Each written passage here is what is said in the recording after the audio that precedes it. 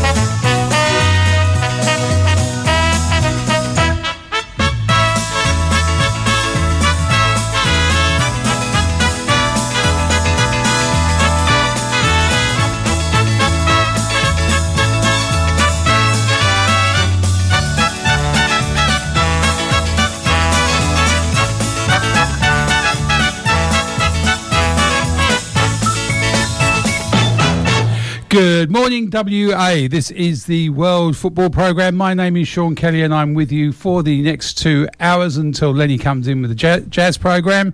Thanks to Frank and Jerry for another wonderful Celtic Ramblings program. A couple of top guys they are to follow on the show and very professional in their presentations. In the studio today, I did say we're going to have a special guest, and I didn't realise just how special until young Vince Matassa said, yes, I can be there. Vince, formerly of Perth Glory, Perth Kangaroos, Woking and Stirling, Macedonia. So, Vince, good morning and welcome. Thank you very much, Sean. It's a pleasure to be here as always. Yeah, look, it's great to have you on board. Couple of things I didn't know about you, degree in psychology. That's right. I'm not sure if it's helped my soccer career. Maybe on the penalty shootouts facing those strikers, maybe that helped. Well, they say that most goalkeepers are mad, so you can fix yourself, mate. And the other thing I didn't know was that you spent some time in Thailand in the diplomatic service. That's right, yeah. A career after soccer turned out to be one which involved a fair bit of travel, and I've really enjoyed it and taken the family around, and you can imagine that every place we've been to has always involved going to the local football matches. Look, and the Thais love their football. They do. It was great fun. And my boys still wear Thai football shirts around the house that we bought a few when we were there. So nothing wrong with that, mate. Nothing wrong with that. Football is football. I just thought it was very, very interesting. And you're involved in the Football Hall of Fame now. That's right, yeah. I kind of ended up back in Perth about 2 years ago, and it's been 15 years since we kind of left here as our base, and felt like I wanted to give a little bit back to the local scene, and that was one opportunity there with the Football Hall of Fame, with Liz Ray as the president and building the committee basically, and I lobbed down to my old club, Melville, or Murdoch University Melville it's called these days, so my boys are registered there, so that's gone the full circle, so that's been nice. Yeah, Penny kept that quiet. That's great. And I think the last time I saw you play would have been a cup game between Ashfield and Stirling, where Ashfield progressed through to the final. So, that's interesting. Yeah, it's funny because in terms of the local league, I think as a goalkeeper you do tend to have to fill in spots. Sometimes you can sign on short-term loans, and I've even lost count of the number of local clubs I ended up playing for there towards the end when Glory had finished its season. I mean, certainly Stirling was one, but Florida Athena had a stint, North Perth Croatia. Dinella Serbia, even Spearwood, a couple of games. I think I'm pretty much, and Perth, Perth Soccer Club was one of my first professional clubs, as it were. So I think I've nearly ticked all the boxes for the clubs locally in WA. It makes me completely neutral, of course. Yeah, of course. Look, it's just great that you've had a football career and that you've been able to do something since then. And I think working in diplomatic service would have been very, very interesting. It has been, yeah. And as I said, I think football, must have been something to do with it, but the love of other cultures, and my background, my father being Italian as well. But, the love of other cultures and football being the language of the world almost. So it meant that from an early age I was watching other cultures, other football games. And so it felt kind of natural to think when I needed to find a new career, a real job for want of a better word, that finding something that had that travel internationally was it seemed very normal to me, and so I was really, really happy about that. And as I said, every time we've travelled to another country, whether it's short term, whether it's long term, being able to just join in the local park game of football has been a really good way to make friends there, and that's literally what I've done on a number of occasions, just turned up and started kicking the ball around. I've said this plenty of times. Rocked up into Australia with literally no one really as a network, joined a football club, and within a very short time that became my family, my network into the community. And I think we talk about homes of football and community hubs, but football clubs are very much that, and they look after each other. And then when you in places like Melville and Perth, the communities really do come together, and it's good to see the people looking after each other. I've made lifelong friends through joining football clubs.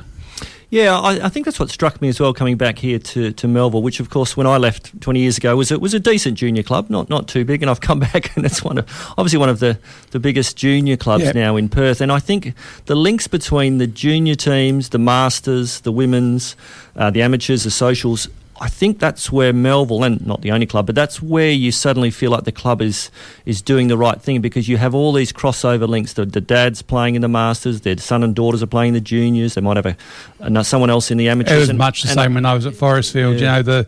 The kids were one part of it. We were playing either in the amateurs or the Masters and on the committee, and the whole thing just kept feeding itself. It's when it feels, like you say, it feels like you're part of the community. It's a real community club, and I think that's what, it's going fantastically at Melville. Obviously, that's my club there, so I can see that close up, and I know a lot of other clubs have done the same thing, but it really has a good feel about it. Mm. And whilst we're on the theme of mum, tomorrow they've got the Buster Vote Cup on tomorrow, a big event, and a tragic loss of Buster, but nice to see that the club is doing something as a memorial for him, but very much something Buster would love to have been involved in. Yeah, and it's not just the adults who've kind of come up with this, the kids themselves, certainly that were Buster's teammates, but the same age group, because a lot of them knew him as well, really... Yep.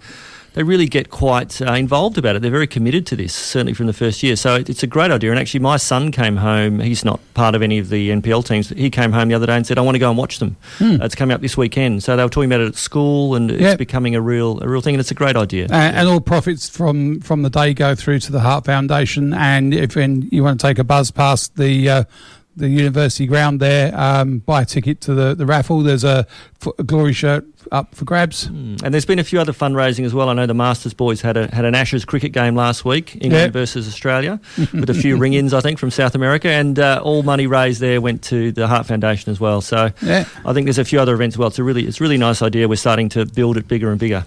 Ring-ins from South America. Normally the Poms bring in the South Africans. I thought that would be... There were a few digs at the English team about not having many English players. They were rubbish anyway, so it didn't really matter. Well, fair enough then. That's okay. We'll allow that.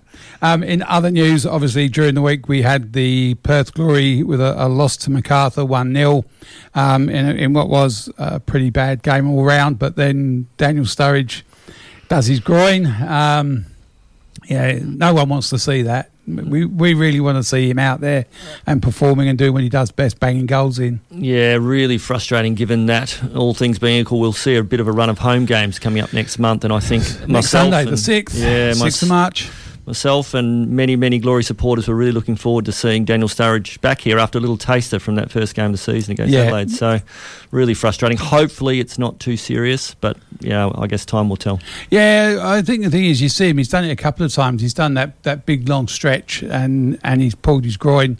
And I think the good thing about someone that's that experienced is that stop now. So he pulled up almost immediately. He didn't push it any further, didn't make any runs, and someone stupid like myself would probably just play the rest of the game out with it and then end up missing the rest of the season. So part of that professional mindset is knowing when things are wrong and going, get me off now, I'm broke.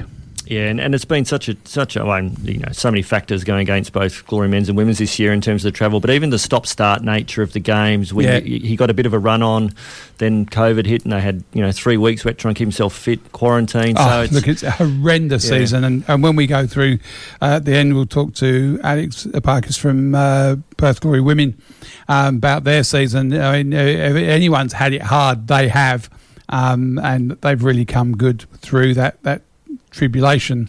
Talking about today's show, we're going to start off with Greg Farrell, who's one of our sponsors from Futsal WA, and we were talking to him about obviously futsal, but also talk about the women's night series, NPL night series, because that kicked off last night. And we're also going to talk a little bit about the Women's World Cup venues, which were announced as 2 in WA. One of them exists and the other one doesn't, so it'll be interesting to see how that goes. Then we're going to talk to John O'Reilly, who is the Armadale City coach in the NPL, and we'll follow him up with Richard Abrams from Forestfield. Talk to him about his club and how they're shaping up for this season. They were in action last night in the night series. And then we'll finish off with Alex Epakis from Perth Glory. So a lot going on in today's show. What else is happening?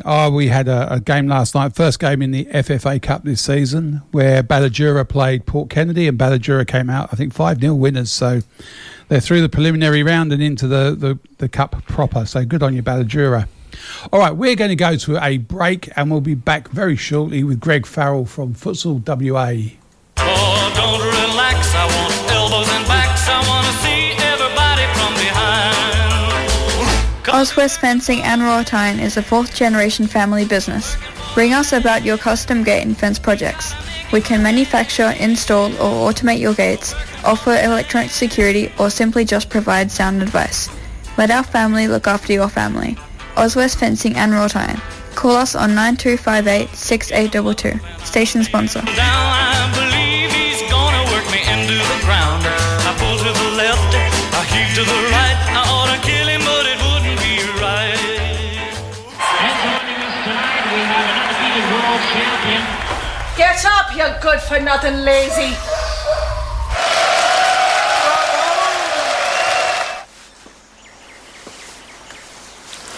Morning, beautiful.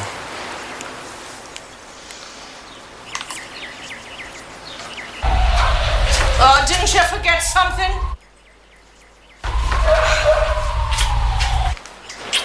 And don't forget the trash. You're listening to the World Football Program on Radio Fremantle. We are proud to be the longest running football show on radio in Australia. Join myself, Penny Tanner Hoath, Pete Szkiela, Sean Kelly and Hugh Best every Saturday morning in the 10 a.m. to noon space. You will hear football conversations with a range of guests and gurus. The show lands as a podcast on our website and you can subscribe so you don't miss an episode. Thanks for listening in to the World Football Program. Dr. Guy go banging on his door. You can throw your hands up, you can beat the clock. You can move a mountain, you can break rocks. You can be a master, don't wait for luck. Dedicate yourself. Okay, we're back in the room, and joining us on the phone now is Greg Farrell of Futsal WA. Good morning, Greg. How are you? I'm good. How are you guys? Good, mate. How's things going in the wonderful world of futsal? Very good, actually. I'm down in Subbuteo at the moment, the Superliga. We've just had our 15 and 17 boys playing. Girls are up now. I think we've got our 14 girls, and then the 17's on a little bit later. Now, I was on your webpage the other night, and I saw some video there of the national schools versus the Superliga sides. Look very good. Yeah. So, we had a weekend. Probably, I think it was the second or the last weekend in January, where we had some games for the kids who were meant to go to Brisbane for the National School Futsal Championships, but because of COVID, they couldn't go. So they played against a select team that we picked from the various junior Superliga competitions, and we live streamed all those games because obviously there's people with family all over the place, and it was a really good day. Yeah, no, it looked great. What comps you got going on at the moment? Sorry, what was that? What comps do you have going on at the moment? So we've got everything from 11s upwards. So we've got in the Superliga, we've got 11s up to the Open men and women, and then we've got all of the social futsal competitions as well, which in Mount Lawley and Nedlands, where we've got Mount Lawley Futsal Club and West Perth. We have juniors, we have mixed, we have social men's and social women's, all the way down to sort of D grade. Yeah. Still to get you to come over and have a game, but lots of opportunities for anybody who has a tendency to want to try and kick a ball around. So if you're a former NSL Championship goalkeeper with, still wants to have a bit of a kick around, there's a place available for you? Mate, for people of that level and for people who don't know what they're doing as well. I think Vince qualifies on both counts. Yeah, not sure about these days. The ground's pretty hard, isn't it, when you dive on it? Yeah. I was interested to find out how, obviously numbers have been increasing each year in terms of futsal. Are you finding a change in the reasons kids and young adults are playing futsal in terms of they look at it as a long-term thing, or are they looking at more as an off-season from the outdoor game so much just to keep their skills fresh and perhaps improve their close touches and so on? What's the reason people are going into futsal these days? We do have more players now that are playing the game 12 months of the year. And I think it's probably something that has scared football administrators and coaches and whatever else for a long time, is that spectre of the possibility that, this player is very good and they may end up choosing futsal over football, and that's one of the reasons for all the garbage that futsal wrecks the touch of outdoor players, and it makes them play with their head down and all that rubbish that people have been saying for a very long time. And players are playing the game more, and the ones who start off playing in the off-season quite often will then see the benefits to it, and if their outdoor club's only doing 2 or 3 sessions a week plus a game, compared to what players in South America and Europe, where they're doing 4, 5 or 6 sessions a week, players look at it and go, well, I can play a game of futsal and do a futsal training session, and then instead of 3 or 4, I'm getting 5 or 6. So more and more people are making that decision to play during the winter as well. And you look at in the WNPL over here and the NPL, in the WNPL the numbers would be quite high. It would be up above probably 70% of players play futsal as well. In the men's NPL it's probably a little bit lower. I'd say probably about a quarter of those players play futsal, but year round. So clubs are getting a benefit from it as well, because their players are getting more touches on the ball and are sharper. And a couple of them have played at a fairly reasonable level. Johnny Perkins, who's out at Perth Red Stars, I believe he was in the national Irish futsal team. So, there certainly doesn't stop you from having an outfield career either. Oh yeah, and one of the big things is that you look at the way that futsal is around the world. I've got friends who are still in the UK who used to play at a higher level in the Championship and League 1, League 2, and they've got young kids who are coming into squads now who have grown up playing futsal even in England. When I was over there 17, 18 years ago, the game was only just starting. Like the rest of Europe in the last 10 years, they've really embraced it as well. And especially in the lower professional leagues, a lot of the clubs are now looking to have the opportunity to have indoor facilities.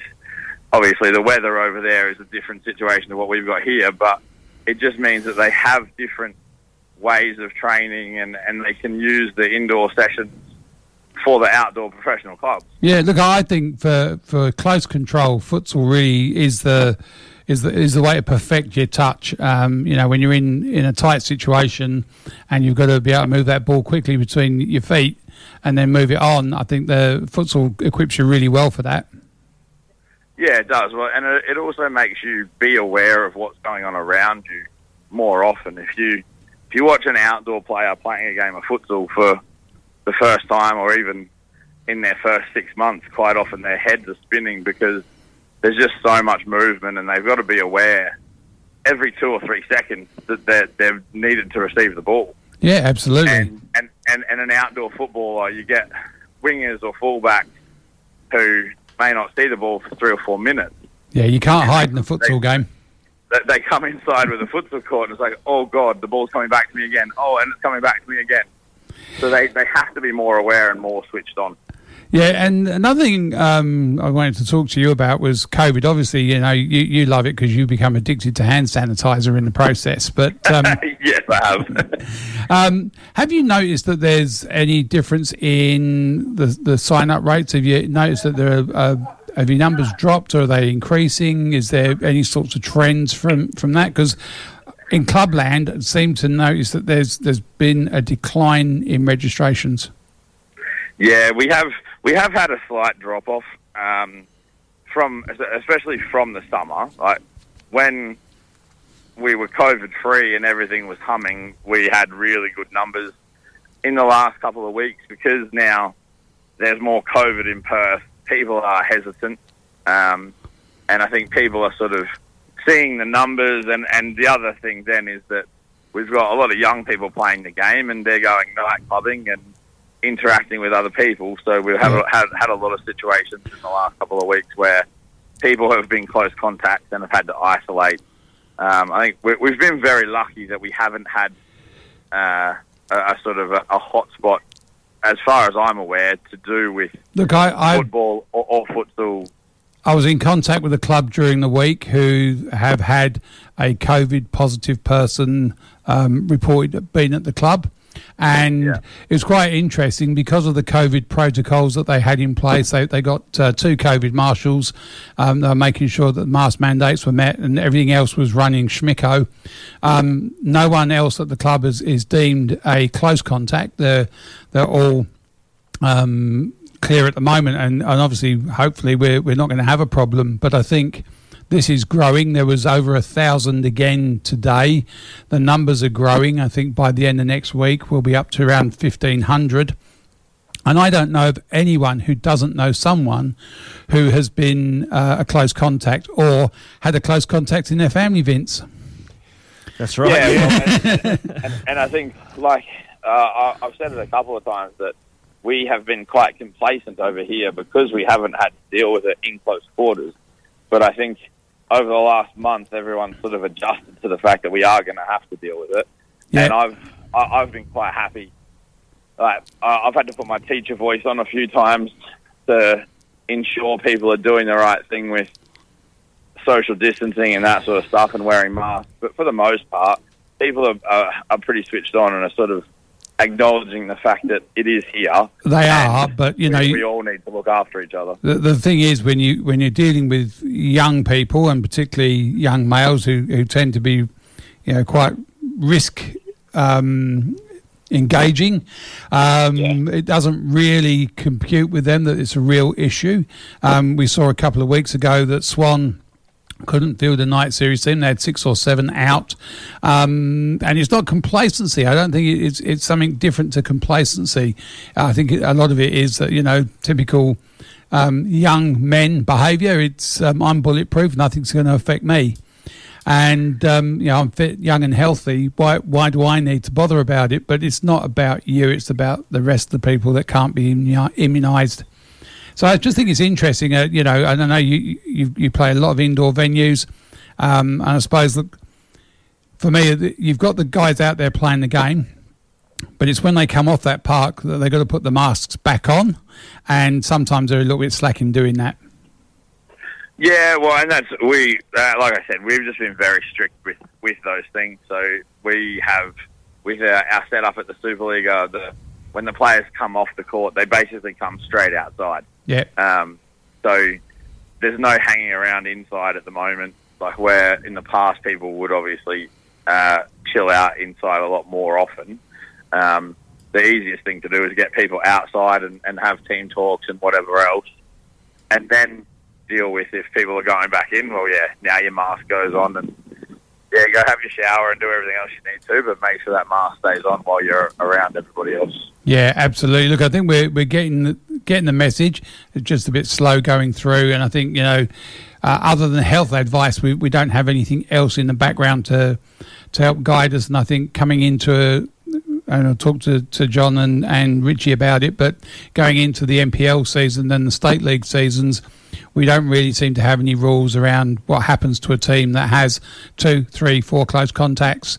No, yeah, and that has been actually one of the slightly confusing things is now whether or not people are close contacts or not, and what that means. Because I've had people who have called me and said, look, I was hanging out with my friend and they are now have been told they're a close contact. I haven't been informed that I'm a close contact yet because they haven't tested positive yet. Should I come? And that's the issue. No. That's the issue that's happened. That's exactly what's happened at other clubs. And then we have some people who have been directed to take their 7 days and they're waiting for the result of the test and they think, oh, well, I'll just go to training anyway. And whether you're a coach or a player, that's just irresponsible. So, we just got to look after each other. Switching tack slightly, we just go to the WNPLWA night series, which kicked off last night. Obviously, your team been playing for the last time or the last competition as Perth Redbacks. How was that? Yeah, the girls were terrific. They played very well. I think Carlos, the coach, would have been quite happy with the first hit out. Balcat is a good side. They've had a couple of players move from the club in the off season, but there's been a fair bit of movement in the off season, hasn't there? Though I mean, all the teams seem to have. I know it's just one pool, but there seems to be a fair bit of movement last season. Yeah, well, and I think the way the NPL is set up and with making things more professional, it's holding people to account. So the clubs that haven't done the right things with setting up juniors and making sure that their seniors are looked after and have good training facilities, have good coaching, have all of the best of whatever's available, are going to struggle because the players won't put up with it anymore. Everyone knows that there are now players getting paid to play, and everyone knows that there are clubs who are engaging with sports trainers and physios and athletic trainers to increase the Look, I think it's a wonderful thing that we're becoming more professional. We've resisted it for far too long. And I think, admit, yes, we are paying players. Yes, I've got them on a professional contract because I am paying them. And then because of that, I'm now looking after my club's asset.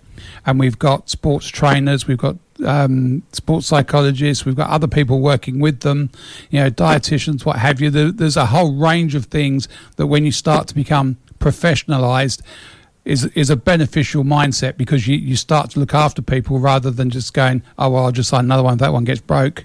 I'm not worried, And that's exactly it, is I think once the sort of merry-go-round happens in the first maybe 3 seasons, everything will settle down, and I still think it's a big reason why there should be a player point system as well to encourage clubs to be responsible for developing their players and not just poaching from wherever they can all the time.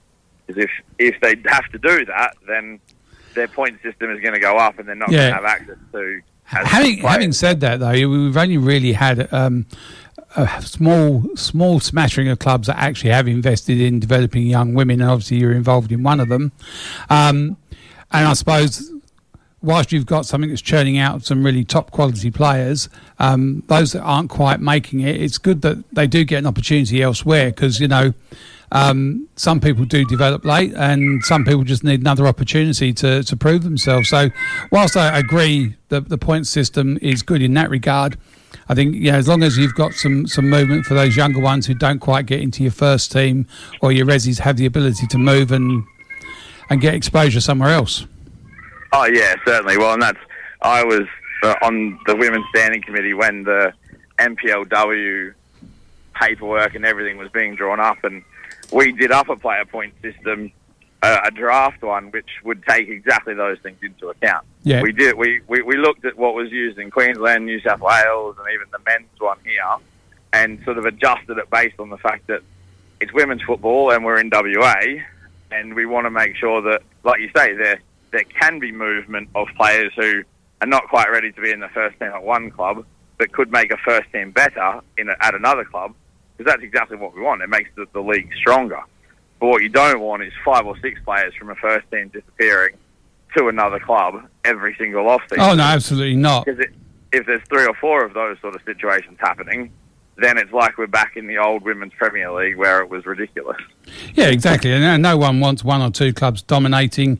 It's nice to have other clubs coming through. It's nice to see clubs like Perth taking the women's game seriously, but also you've now got Gwellup, Curtin. There's lots of teams that have been around for a while, but they're really starting now to invest in the women's game. Yeah, and that's the more investment that we get, the better off more female players are going to be. Exactly. Any thoughts on professionalising the local game, Vince? Yeah, look, I think all the points you've made about the positives of that are absolutely spot on and well made. The other side of the fence is that you do need to hope that some of these clubs have the right management structure in place, because that's also when there's a bit more money involved and it's misused or put all into one basket and things go wrong. Yeah. So of course you've challenges for all the clubs, but it's great to hear the positivity around the league at the moment, and of course the big carrot 2023 World Cup. Yeah. This is a great time for clubs to really be focusing on women's football. But I think professionalisation is also professionalisation of the management structure. Years ago when I was playing, it was generally speaking one well-heeled benefactor who was using his family inheritance to sponsor the club. And now we're seeing a much more business-orientated approach. Even the current crop of presidents in the NPL, generally speaking, they're businessmen. And they're running it like a business, which is how it should be. Absolutely, yeah. And obviously, bringing the community along with them, not relying on, as you say, one benefactor, because of course one single benefactor can have influence probably in the wrong area sometimes, and that's where it can go a little bit wrong. So yeah, but I'm really grateful that people have invested their own personal funds into it. But I think the whole point of professionalisation is you end up with a sustainable business model that doesn't die when your sponsor or benefactor does. I remember years and years ago, Swan had a club president who was killed in a road accident, and all of a sudden, everything that he was doing for the club just disappeared with him. And that's what happens. I suppose it's nice to have a continuum and a business plan where you can then replace the bodies within it. And, I suppose the other thing is, if you've got professionalised players, coach movement is often the biggest catalyst for an exodus. I think we lost an entire team at Ashfield when the coach went to Balcastra and took all but 2 players with him. And that sort of thing is devastating for a club. Well, and that is another one of the big factors behind things like a player point system, and then also, like you say, making the game and the league more professional. There are different, structures that the club looks at in terms of how to be, like, rather than just have a committee of parents, you're then talking, like you said, about having people who have business acumen and people who are more media and tech savvy looking after those parts of the club, rather than just Tom's mum putting on. Absolutely. Look, and the thing is, if you've got a media student either in your club or someone who's even outside of your club who, for a small fee, is able to run your media stuff. I mean, I'm not up on all the platforms and TikTok and all that sort of stuff. After Facebook, that's it, I'm done. But these people are connected to all of those mediums, and the club can then have a platform on all of those mediums, which, again, is growing the game. Well, and that's the more exposure we get, the better. I still think one of our biggest problems with football and futsal in Australia is our ability and our want to sell ourselves. Yeah. And tell people about ourselves and fight with government and with other sports to get ourselves money. Oh, look, don't get me started on that. We've got to use our power. There's a lot of people who carrying a vote who like football, and we just don't use the political nous properly. I've got you on, obviously Mum and Redbacks the night series favourites, you reckon, or is there someone in the background like Perth or Fremantle who's starting to improve? Yeah, I think Perth and Freo will be very good from they're playing tonight. They're in the Saturday night group. I think Balcatta will probably be, despite losing to Redbacks last night, I think they will still think they're in contention to make the finals. Yeah. And we'll just have to beat Mum and Subbuteo. But I think Perth are probably the close to the favourites, them and us. And how much impact does the return of the Glory A-League W players make? Obviously, there's always a big difference between the teams that play in the semi-final and the final of night series and the teams that start the first, second, third or fourth round games in the NPL. Just depends on when they finish and when they get back. Look, it does make a huge difference. If they do the right thing in the next 2 weeks, it may well be that they won't be in the night series finals because they'll be too busy playing in the national finals. Exactly, that's exactly what we want. We want them playing in the A-League W finals and get them back in round one or whenever we do for the NPL. Now, Vince has already touched on it, but the Women's World Cup 2023, it's closing in on us. 2 venues were announced during the week as being the World Cup training venues. Dorrien Gardens, I think everybody would agree, was the standout and should be one of those venues. The other one is the State Football Centre, which I think they've only just broken ground on. Yeah, I think that was it's a clear and obvious choice if everything goes to plan and the fields are set up and everything is ready to go. Hopefully that will be the case. So I think, like you said, Dorrien Gardens is a relative no-brainer, but there's other clubs around who I think would probably jump at the opportunity to host some training as well. Oh, they certainly have. I think Forestfield certainly put their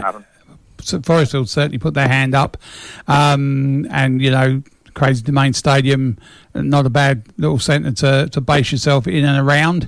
But I think once the buildings go up, it should be a very good centre. And I think with all weather pitches, if you've got everything on order and it's all sitting there in the warehouse, you can probably go from just dead grass to an all weather pitch in under a week. So.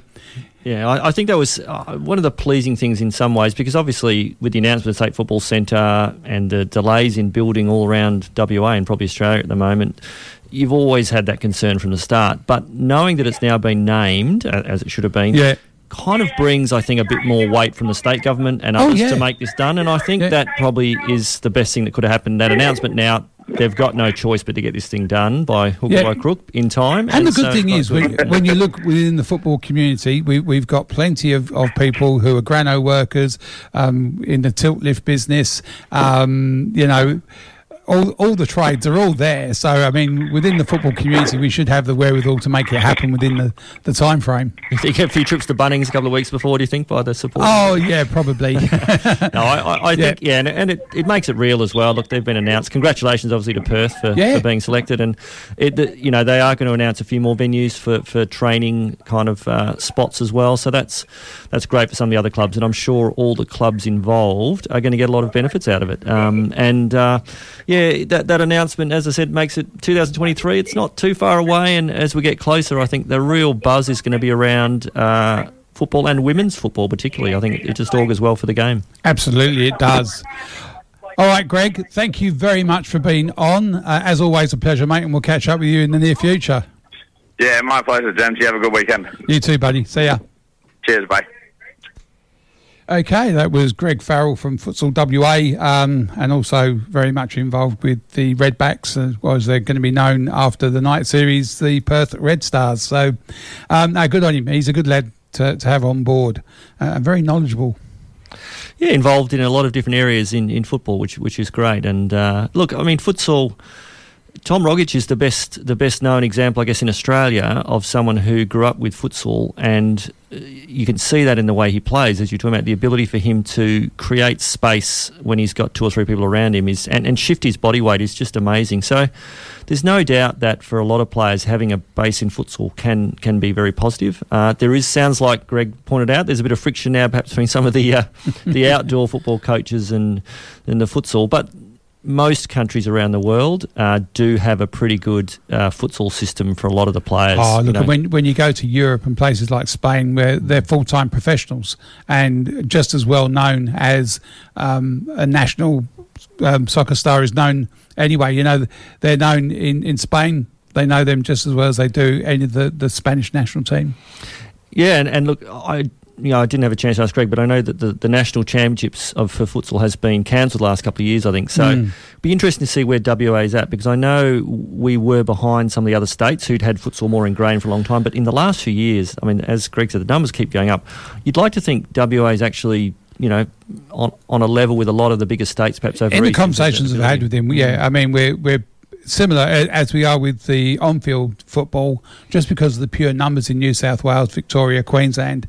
We don't have the bulk of the player groups that they have, but we hold our own. And, whilst we may not be powerhouses, we are certainly competitive.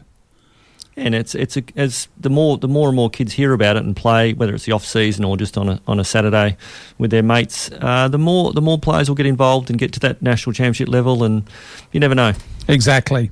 All right, we're going to go to a break. We'll be back after that with John O'Reilly from Armadale. Gate and Fence Hardware WA, your one-stop shop for all gate and fence hardware, components, wrought iron, automation and electronic gate security.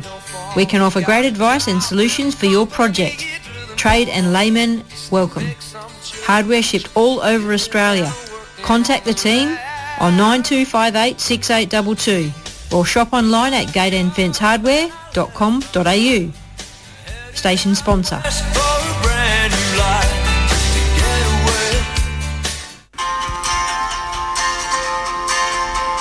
Hi, I'm Miranda Templeman. The world is a little different to us all right now. We may be learning to play football with our mates online, keep in touch through FaceTime, and watch classic matches on Share TV. One thing that won't change is being able to listen to the World Football Program on Radio Fremantle. Your World Football team are in the studio every Saturday from 10 a.m. to 12 p.m. We appreciate your support. Stay safe, Australia. We're all in this together. Radio Fremantle 107.9 FM. All right, that's us back again. The NPL Night Series rounds up tonight, and one of the teams taking place will be coached by our next guest, who is John O'Reilly from Armadale. John, good morning. How are you? Good morning. How's things? Good, mate. Last round of the NPL Night Series. You've got one game against your local rivals, Coburn. Nothing to play for, but everything to play for at the same time. Oh, we've got a couple of lads that have just returned. So for us, and we've actually treated most of our pre-season. It's like we've got a lot of questions that we have to ask ourselves, and by giving these lads opportunities in these somewhat competitive games, we get the answers. So we've got a couple of lads that say come back. They've been away for a little while over in Spain, actually. So we've got 2 lads back tonight, which we'll get a run out, and we'll be able to find out where they're at the moment. And, hopefully give a few debuts out tonight as well. Yeah, look, it's all part of an ongoing project. It was quite interesting. I thought you've been at the Armadale for a little while, so I had a quick look last night. 6 years, or this is your 6th season at Armadale. It's amazing how quickly time flies. Time does fly. I surprises myself when I realise how long I've actually been there. Yeah, actually, and it also makes you the longest serving coach at Armadale. Yeah, something I'm pretty proud of. And, I'd like to... When I went to Armadale, I didn't know too much about them. And then over the years, I've obviously grown to know a lot more about them, their history and who they are, the people down there. So, to go down in the record books as longest serving coach to date, I'm pretty happy, pretty proud of that moment as well, and it coincides with our 50th anniversary this year as well. So we've been in existence for 50 years since 1972, and this is our 18th season in the NPL straight as well. Yeah, nice little touch on the emblem there with all the gold emblem as opposed to your traditional red and white.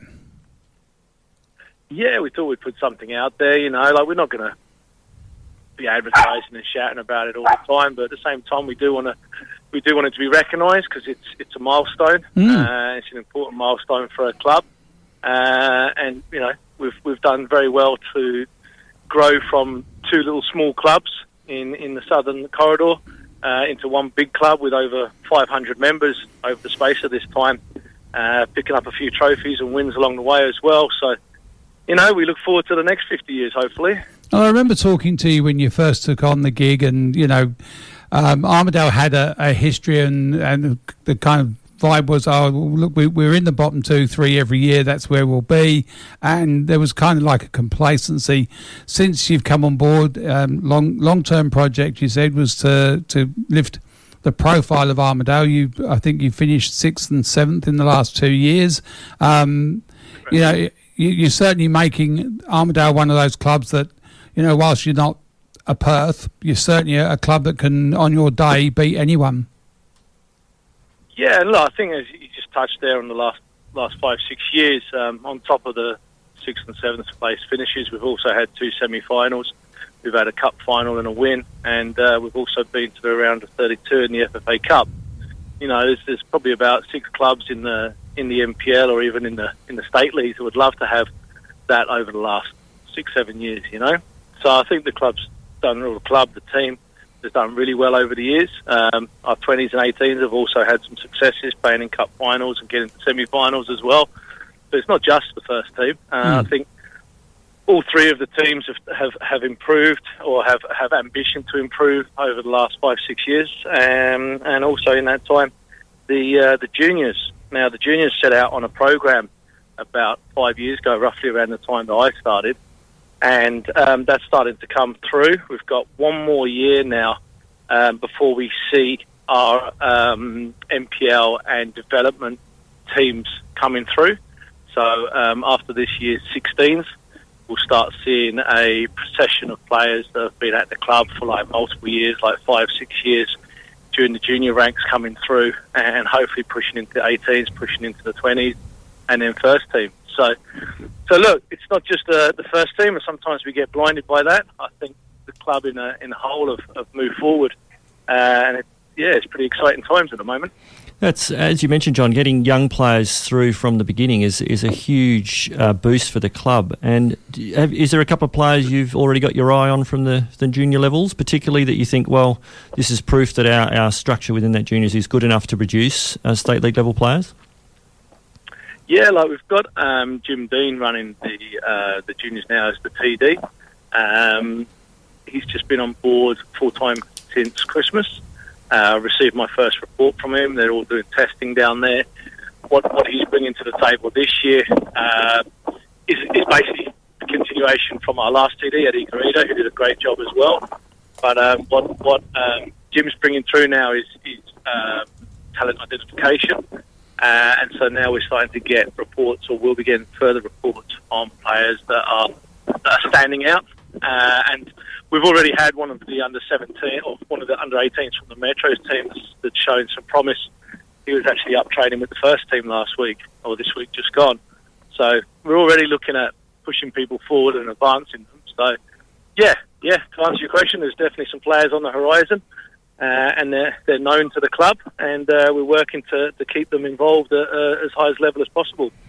That's fantastic. And in terms of the season, you've mentioned already that you've really found stability over the last years in terms of performance and finishing on the ladder. How do you set about setting goals for the team at the start of this year, for example? Do you sit them down and talk about, we need to try and win this many games, or we're aiming to finish at this point? Are you at that kind of goal setting, or do you keep it more broad for them, given it's not a club that necessarily is going to finish top 2?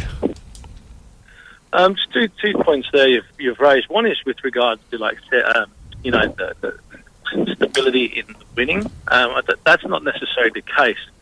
I think what we've done over the last couple of years, and is now sort of like part of the makeup of the players we look for or bring through, is the stability and the commitment, stability in the effort and the hard work that they put in. So, you know, there's going to be bad days where we get thumped, like that unfortunately happened to us last week against Sorrento, where it just didn't work for us. But what you've seen over the years with the hard work and the effort is we've managed to get wins in games that we weren't expecting them, and we're now starting to take scalps. Not only are we taking scalps, but it's becoming less kind of like an event to take a scalp. It's kind of like expected. So that's what we've changed. It's the mindset of who we are and what we're trying to achieve.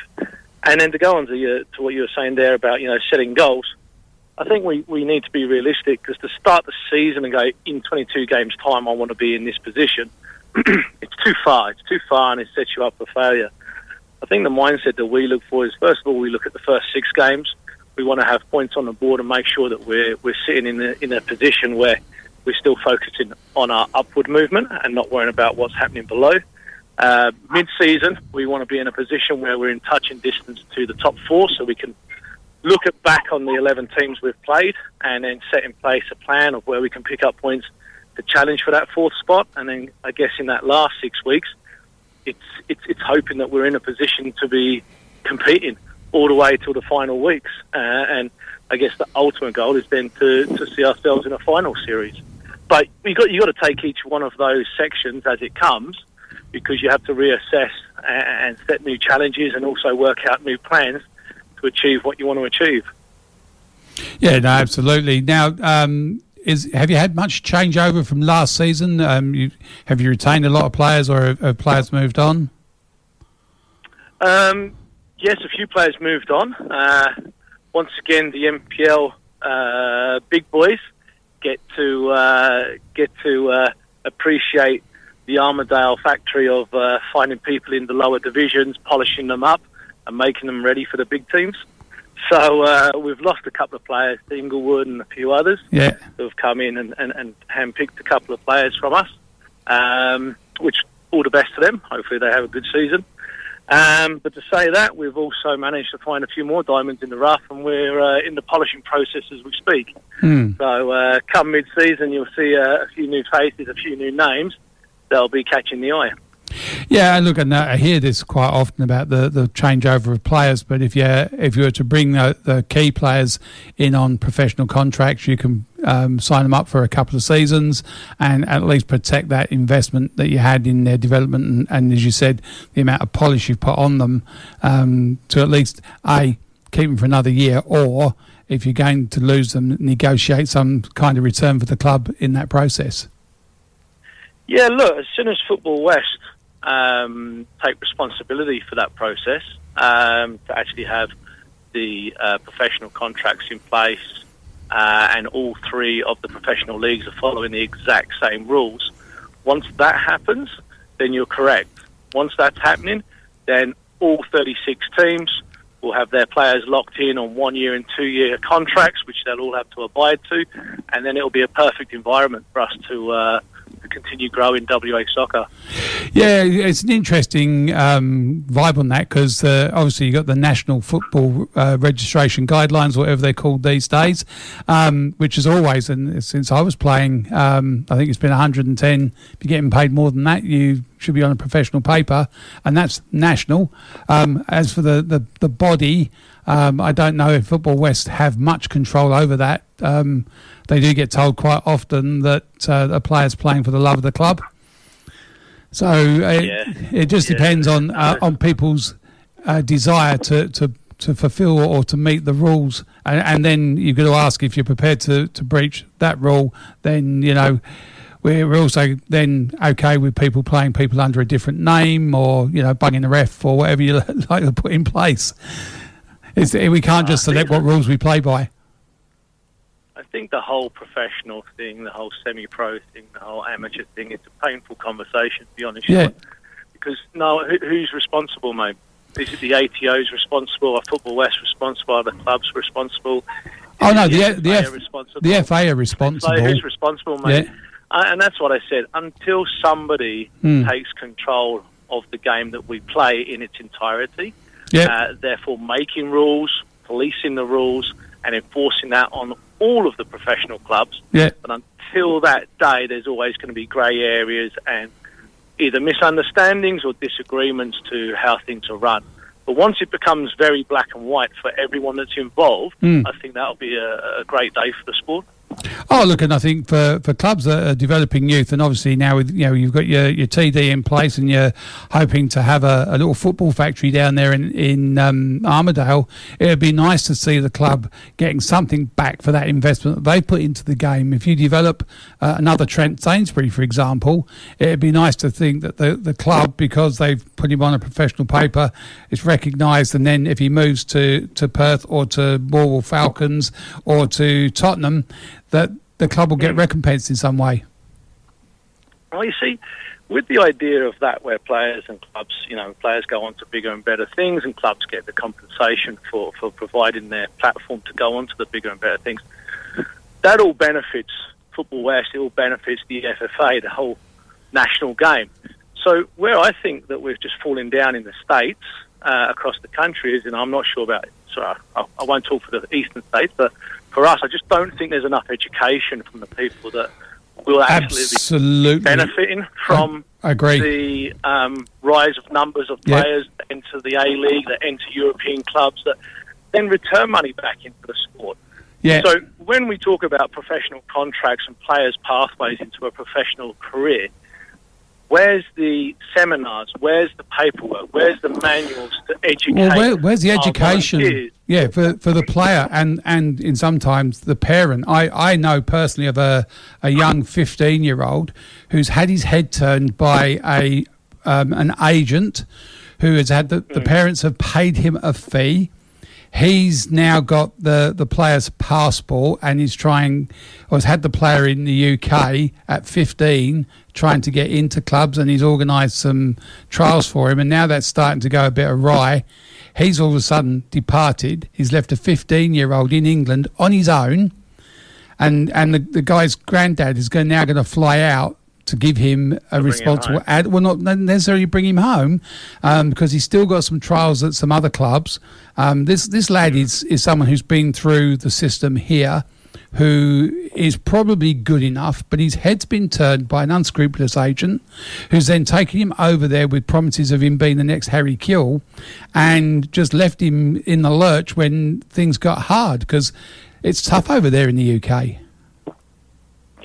Yeah. Well, two things there is, yes, when you're in a country where it's not governed, that sort of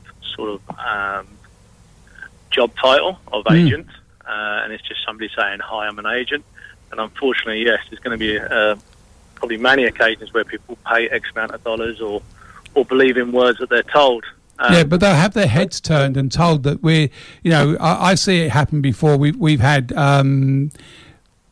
people here who've set up their own schools and academies outside of the game itself, who've then at the end of the year said, look, we're all taking off to England, we're going to have a set of games against these clubs, and everybody who signs up to that is paying a fee to go to the UK to play against the academies of other teams in the UK, thinking that this is a professional pathway, and it's not. It's a money-making exercise by that agency. By individuals or a group of people. And again, it comes back down to the governing. Once there's recognition for the tiers above ours, that there could be a knock-on effect in terms of a financial reward.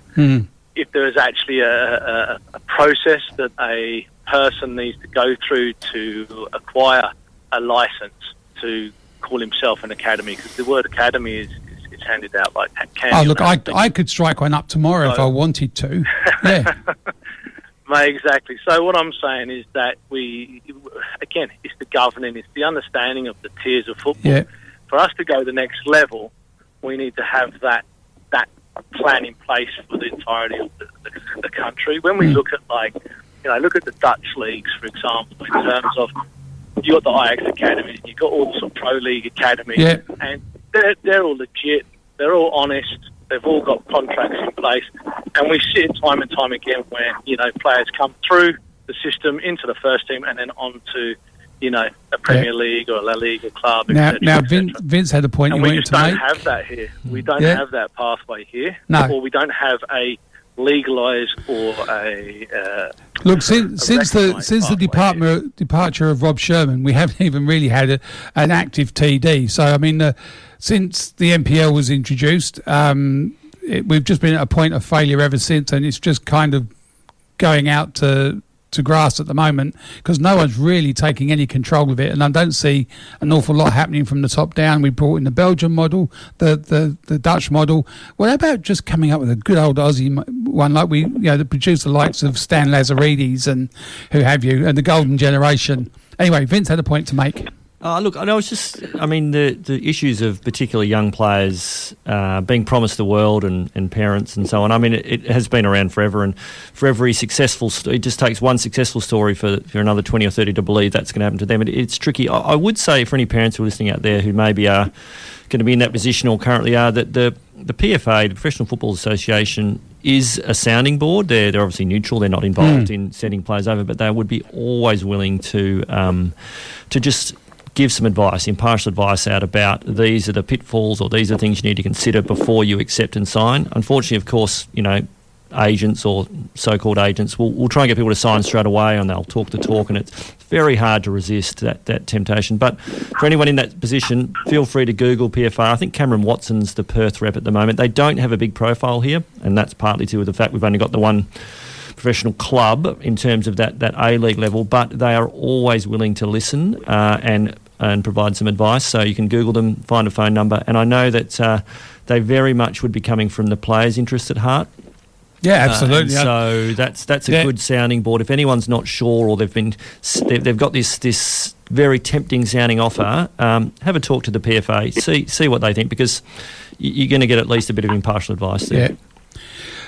John, just say that, Vince. I've had dealings with the PFA, and I've got only good things to say about them. And every time I've contacted them with inquiries for things I'm not sure about, they've always got back to me. They've always ended up giving me sound advice, sound of information.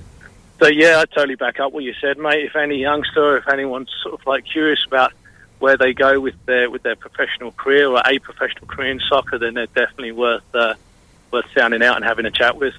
And I think the other thing that I'll often say to people when they ask is that you do have examples of your Harry Kewells at 15 going over there and making it big.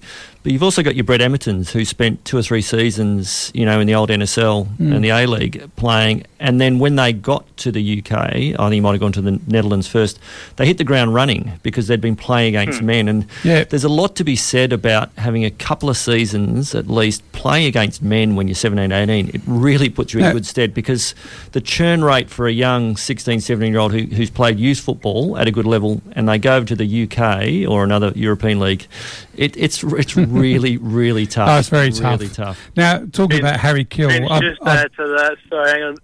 Just add to what you were saying again there, Vince. When you say 17-year-olds playing against adults, how good it would be if we had an under-23s league in WA. Yeah. Then all of a sudden you do have young men playing against young adults. Yeah, you look. At the moment, we've got 2 junior leagues going straight into a top-tier senior league. I don't disagree with you there, Johnny. That'd be a change as well, mate. Yeah. Talking about a young Harry Kewell trialling out for Leeds, was there someone else in this room trialling out for Leeds at the same time? Correct. I'll try and pretend that I was, Harry's best mate. No, I do remember I was at Leeds at the time, and I was a little bit older than Harry, and I was training with the first team reserves, and they talked about this young Aussie guy turning up for the academy, and I looked over and it was young Harry Kewell. I hadn't heard him, obviously. And I thought, they said, he looks all right. Yeah, he seems all right. Anyway, I left obviously a month later, and Harry turned out to be one of the best players they'd had. But I do think Harry at some point mentioned that there was some Aussie guy at Leeds when he arrived. Yeah, he has no idea who that was, but that was me, Harry, if you're looking for me. Sliding doors moments. Okay, look, Johnny, thank you very much for being on. Look, Armadale, I think, since you've been in there, certainly taken very, very seriously. You've done marvellous with the club, and hopefully that continues. And you've got an FFA Cup coming up. You could probably get yourself into the last 32 again at least. I'll give it our best crack, mate. That's for sure. Absolutely. Thank you very much for your time. Good luck with the season, John. All right, cheers, guys. All the best. See you later. John, yeah, ambushed him a bit at the end there about the professionalism, but look, it's something I believe in, and I think when we see some of these kids, and as I said from personal experience, young lad now stranded in the UK. Granddad flew out last night on a rescue mission, but he's still hell bent on becoming a professional. And I spoke with Dino Gilbich a while back, and he had his struggles, but he made it. And I think you can have all the attributes to be a good player. But that's only 1% of what you need, and the other 1% is that desire and the ability to crawl through broken glass to get to your destination. Because, the 99% of players you're competing with for that one spot will do that. They often come from backgrounds where, there's not much else they've got going for them or their family. This is it for them. You look at some of the other countries and... Oh, look, if you go to the South American system where the family of a kid who goes in at 8 are housed by the club, and then that kid at 14 is reassessed, and if he doesn't make it, the whole family are jobless and homeless. I mean, you don't understand what pressure is until you get to that point. And I think it takes the young Aussie boys by shock a little bit, I think. Yeah, it does. Over there. All righty, we're going to go to a break and we'll be back with Richard Abrams from Forestfield. West Coast Futsal Association was established to develop and promote the game of futsal. With a vibrant new look and re-imaging, we are now Futsal WA. With a dedication to capture the fast growth of the sport at all levels, Futsal WA is futsal in Western Australia. Futsal WA provides boundless opportunities to play, with grassroots and junior leagues, pathways to academies, and elite club competitions, and representative futsal that can help you follow a dream of professional futsal in Europe or Asia. With 4 venues across Perth, as an individual or as a group of mates who want to play, there's a junior, men's, women's, or mixed competition that will suit you. Contact us to get involved in futsal, an action-packed sport and the fastest growing sport in Australia. Contact us at Futsal WA on 0432 745 140, via email at info@futsalwa.org.au or via our website www.futsalwa.org.au. Oh, don't relax, I want elbows and backs, I want to see everybody from behind. Oswest Fencing and Raw Tyne is a 4th generation family business. Ring us about your custom gate and fence projects. We can manufacture, install or automate your gates, offer electronic security, or simply just provide sound advice. Let our family look after your family. Oswest Fencing and Raw Tyne. Call us on 9258 6822. Station sponsor. Down, I believe he's gonna work me into the ground. I pull to the left, I heave to the right. I ought to kill him, but it wouldn't be right. Radio Fremantle 107.9 FM. Oh, keep the conversation going now with Richard Abrams from Forestfield. Richie, good morning. How are you? Good morning. Very well. Yourself? Good, mate. Last night you were in action in the State League, was it quarterfinals, up against Western Knights. How did that go? That was a decent game of football, to be honest. It was a proper cup game. Didn't go our way in the end, but for 90 minutes it was a pretty even contest. So it was good for us. When you look at the two sides, Forestfield, Western Knights, you're going to get a good game. You're going to have to be on your best to win that, and it really comes down to those 1%ers in those sorts of games. And you walk off either side, if they got beat, they want it more than we did. Yeah, absolutely. I mean, look, it was just one of those games where it had everything as far as the weather changing as well, which was good. Yep. Really spiced it up a little bit. It was a late game as well, 8:30 kickoff. Yep. And we had a lot of lads that's their first time playing a night series quarter final. Yeah, and had a couple of lads, it was their first night series game full stop. So it was a really good outcome for us. And no matter what happened, the Abrams family walked off winners anyway. Yeah, that's right. Yeah, one's got a smile on his face today, it's not me. But, got a few bruises around the ankles, but no, it was really good, and it was good to see for WA football. It was good to see a packed stand. Yeah, it was good to have a bit of music before it kicked off, and that's what it's all about. I know. Look, they do a wonderful job there at Forestfield with the whole venue, the investment that was made a few years ago in the stand, and the club culture is certainly headed in the right direction. Now, for me, I think one of the toughest things that you can do in anything is follow a club legend. We've seen all the issues that's happened at Man United with someone having to fill Fergie's boots. You've walked into Forestfield and the shadow of Normo still there, but you've really etched your own brand on the club very, very early. You've had a complete clean out of players. You brought in some really talented youth, and you've really stamped Richard Abrams on the playing culture. Look, I think it's a couple of things, to be fair. I think there's certainly a little bit or a fair bit about what Rod brought to the table as well at Forestfield. Yep. And also coupled that with Normo as well. And some of the things, and also some of the players that have played with Normo that are still with us now, and what they bring to the table, and obviously what myself and Malcolm have brought in as well. So that's probably a three-way combination that we're just trying to get right at the moment. And as I say, following Rod and Normo, it's not easy, but we want to grab the things that they've done so well and bring them with us, and that's what we're trying to do. That's our goal. Yeah, absolutely. But you have brought in some talented youth. Yeah, we have. Look, we've brought in some good players. I mean, there's some good players at the club already.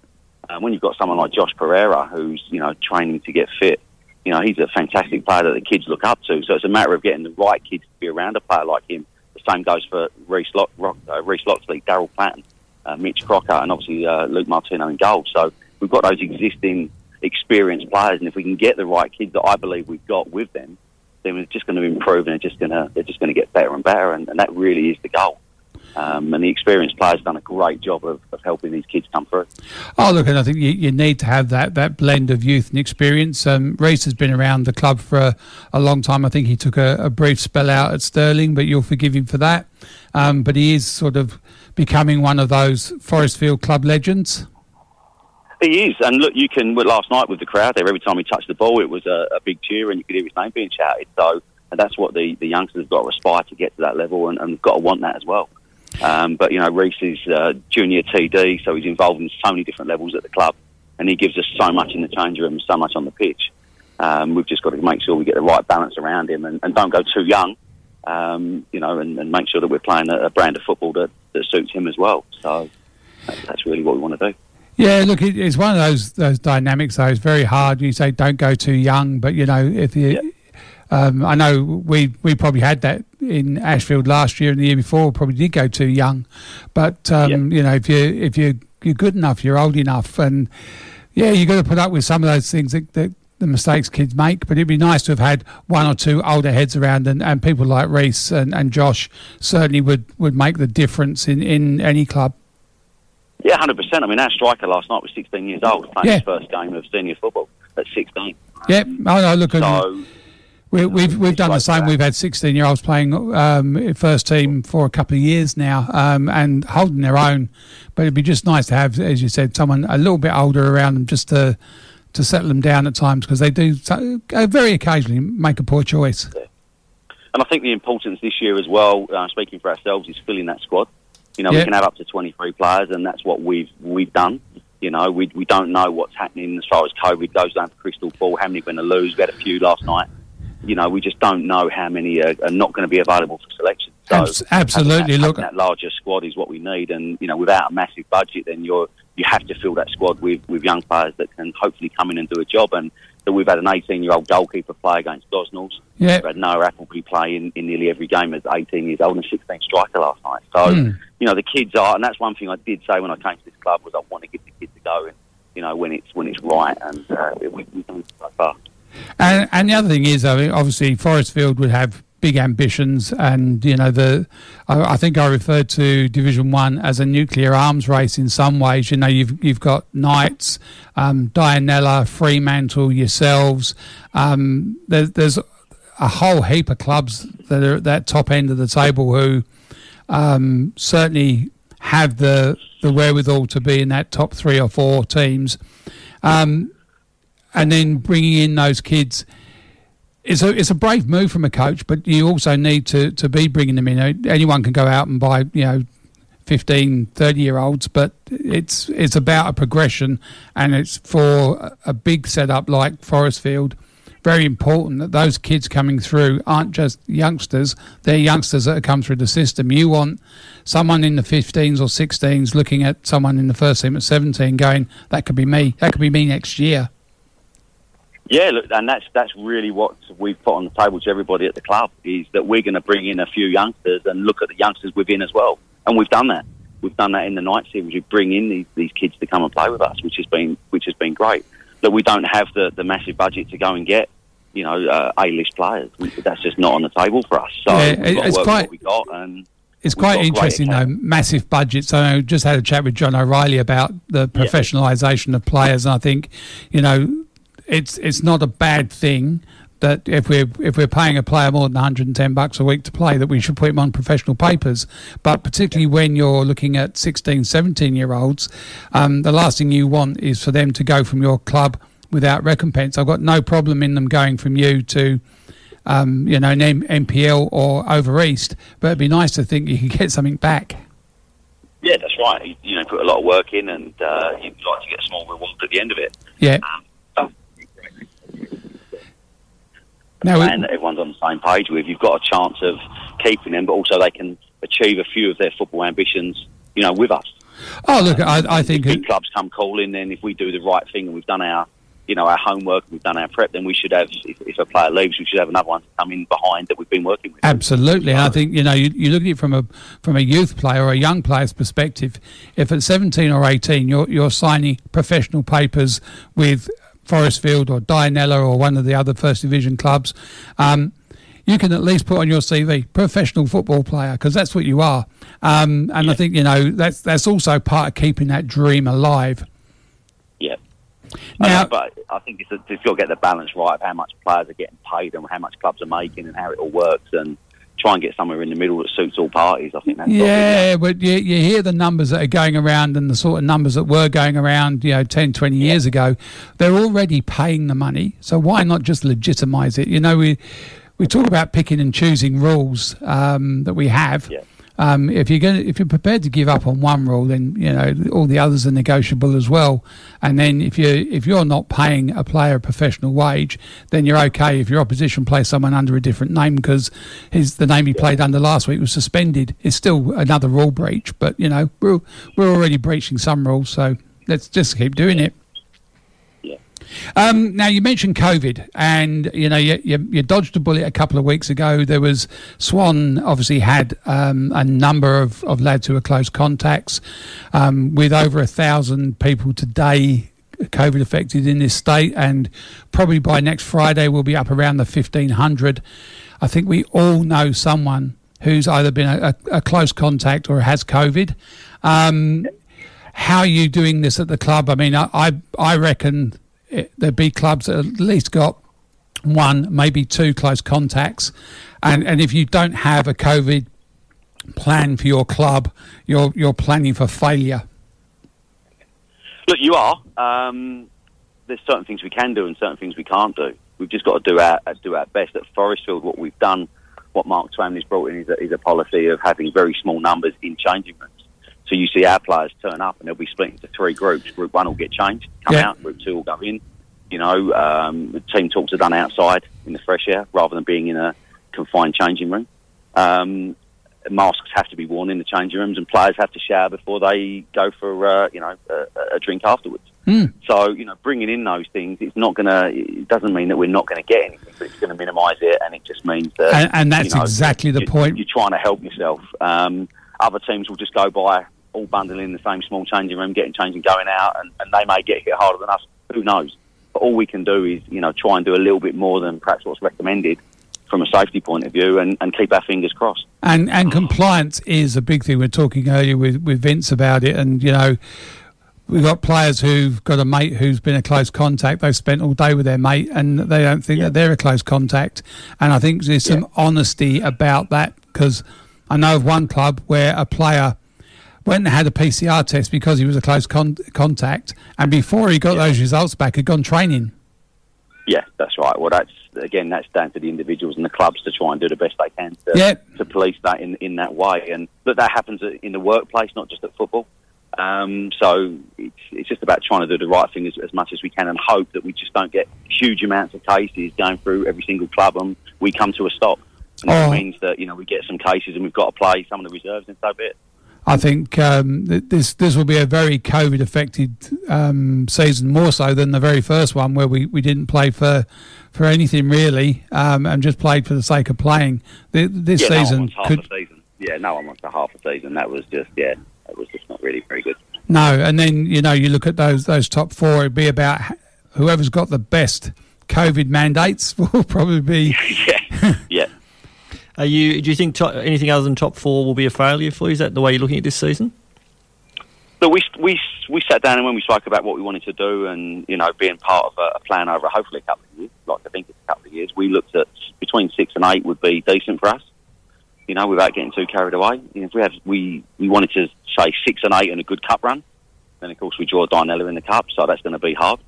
But look, if we finish top 4, then great. But this year's all about getting the squad together, getting the boys to have a slight change of culture, try and gel the thing, and just get us on the road. That's what year one's all about. So, if we get anywhere near that top 4, then great. I think that we've got the ability to do it, but being year one, it can be quite difficult to do that. I mean, we saw Quins do an absolutely fantastic job last year. If we can copy anything that Quins have done from last year, then we'd like to do that. Yeah, and COVID obviously being the X factor, you just got to deal with how it goes. So, and I'm interested as well in terms of obviously Forestfield have an amazing youth setup and always have. Yeah.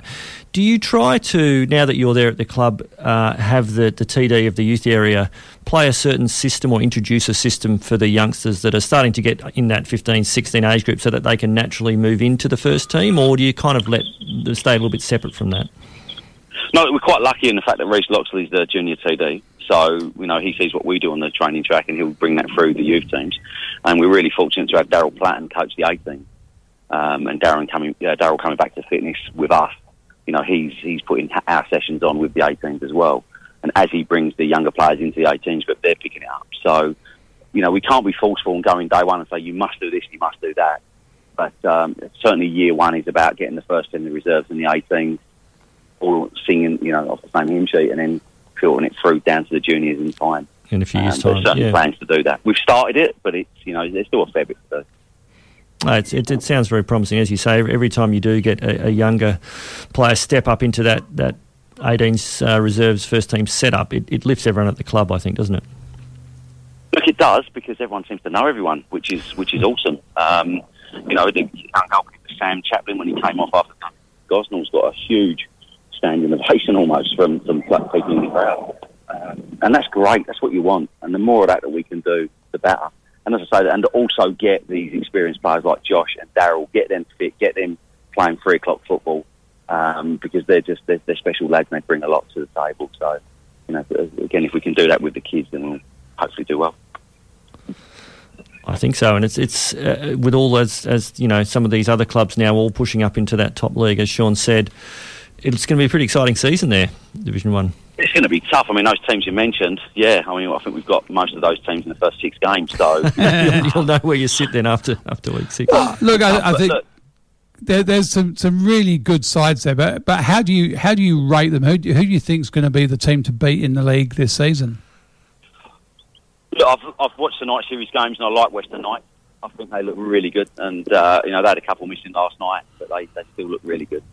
Dinella, they just haven't done anything wrong in the games that they've played, and they've got a really good squad. Fremantle, look, haven't had the greatest of night series, but they've got a good squad set up. I expect them to be good. And look, I really think Quins will push on from last year. They always seem to be the team that are not spoken about. They're well coached by Glenn. They've got some good players, and for me, they've got the best number 9 in the state. So if you've got that, then you're going to be extremely strong. So.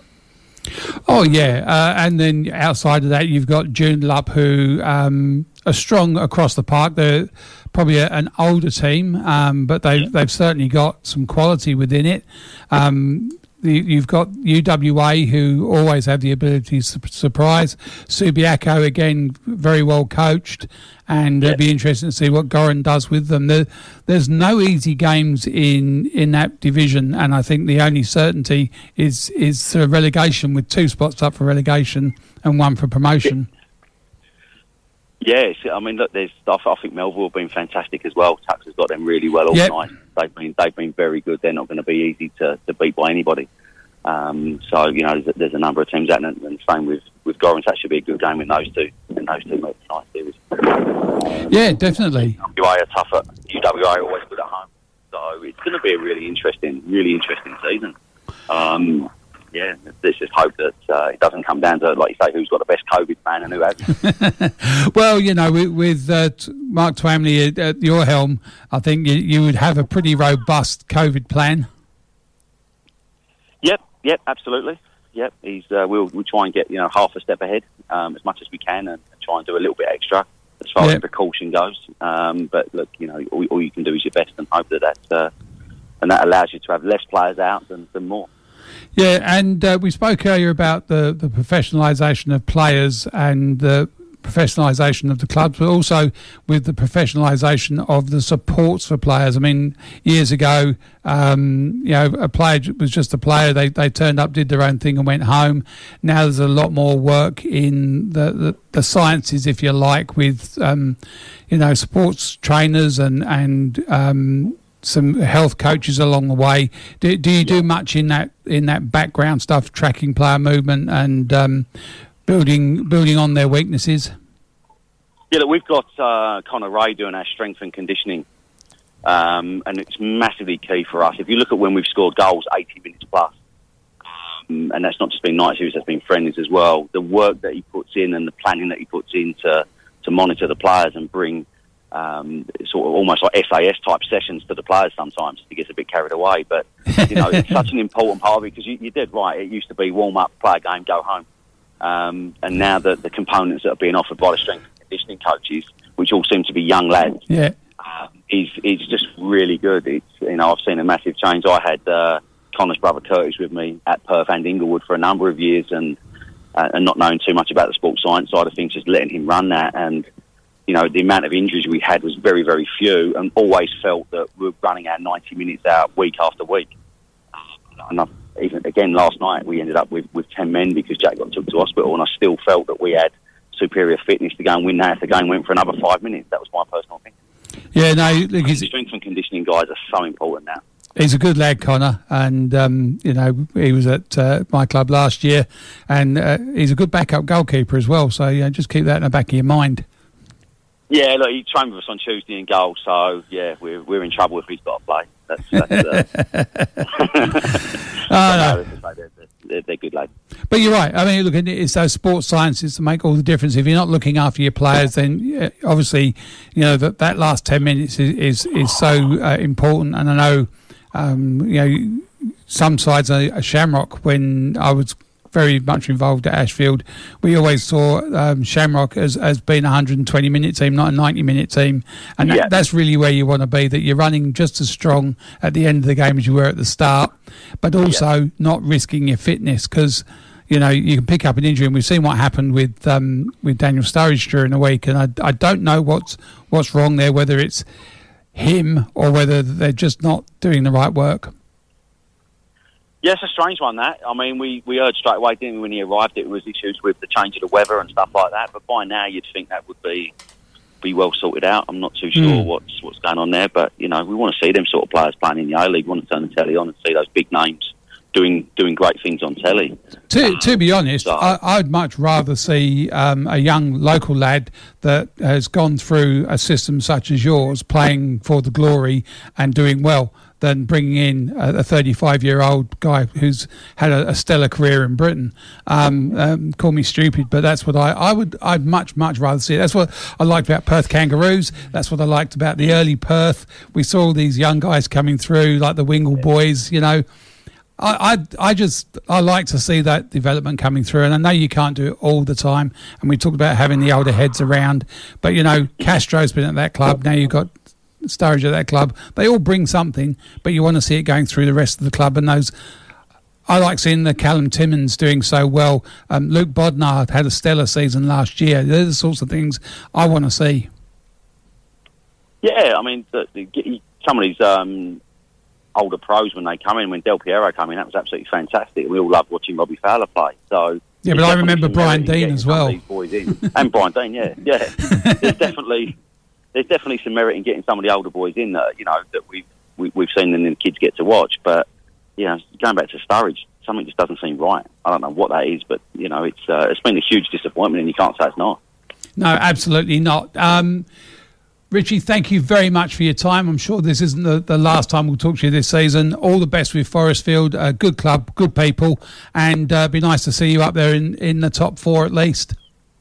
Nice speaking to you. Thanks ever so much. Thanks, mate. See ya. Cheers, lads. Bye. Okay, that was Richie Abrams from Forestfield. Doing some good things down there, and I think, hard to step into the shadow of someone like Normo. Oh, yeah, absolutely. And, as you say, I mean, Forestfield, they've got ambition, certainly, but they've got a lovely ground, their lovely grandstand, really good chips and gravy I'll put a shout-out for as well in the middle of winter. And you hope they do well, because the atmosphere, they do bring a good atmosphere with a lot of support from the other levels of the club, and come and watch and sit in the grandstand. So I think it would be great if they do well this season, and there'll be some great games down there.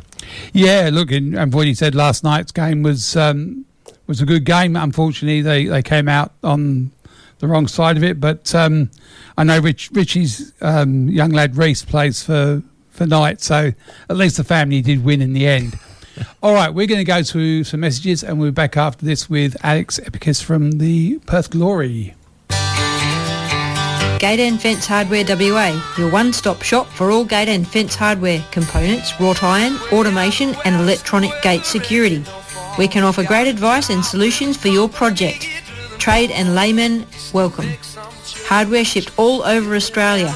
Contact the team on 9258 6822 or shop online at gateandfencehardware.com.au.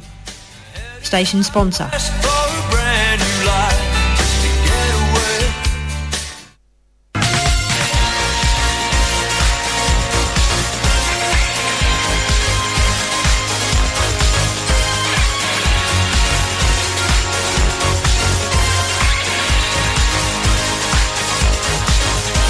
Cristiano Ronaldo, Wayne Rooney, Veron. Hi, I'm Peter Szkiela. Everyone seems to think I'm the ultimate wingman and full of helpful information. It's true, I am. My passion is trivia and Australian football statistics. Check out aleaguestats.com, my website where you can follow all the stats and results from the men's and women's A-Leagues from the beginning of time, or at least 2005 and 2008 respectively. You're listening into the World Football Program on Radio Fremantle, and we appreciate you tuning in.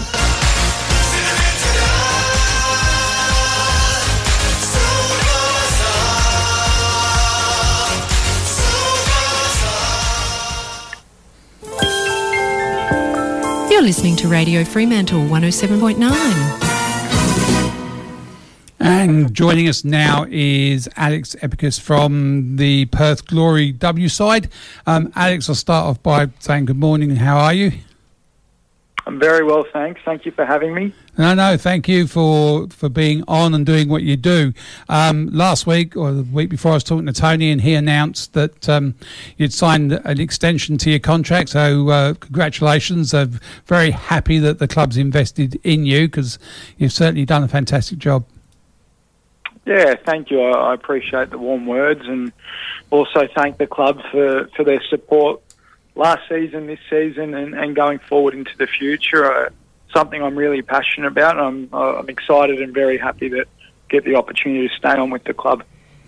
Yeah, now you enjoyed a very, an annus horribilis last year, and you didn't win a single game. This year, very different, but you haven't won a single game at home for very different reasons. I mean, we played our first match of this current season at home there in Macedonia Park, which now seems almost a lifetime away. Yeah. And it was a fantastic, experience. We had a really healthy and supportive crowd there behind us. But since then, unfortunately, we haven't had that opportunity. An entire season away from home. How do you plan for that? How do the scope of that just seems unbelievable for anybody. But when we're talking about women footballers who, generally speaking, aren't on a full-time wage, who would have jobs, who would have families, who would have relationships, all of that has been completely interrupted, and yet they're still gelling as a group and doing the job. It must be very heartwarming for you. 100%. The answer is you can't plan for it. We've just got to be really agile and flexible with what we're doing, our scheduling and our expectations throughout the whole season in terms of, are we going home, are we not going home, where are the matches going to be played, the schedules are changing, etc. But, I think that the reality is that we've been able to deal with it so well because the players have been so fantastic and understanding throughout the whole process. And the support staff have really ensured that we can, make the environment as positive as it can be, despite the uncertain and difficult times that we sort of have found ourselves in.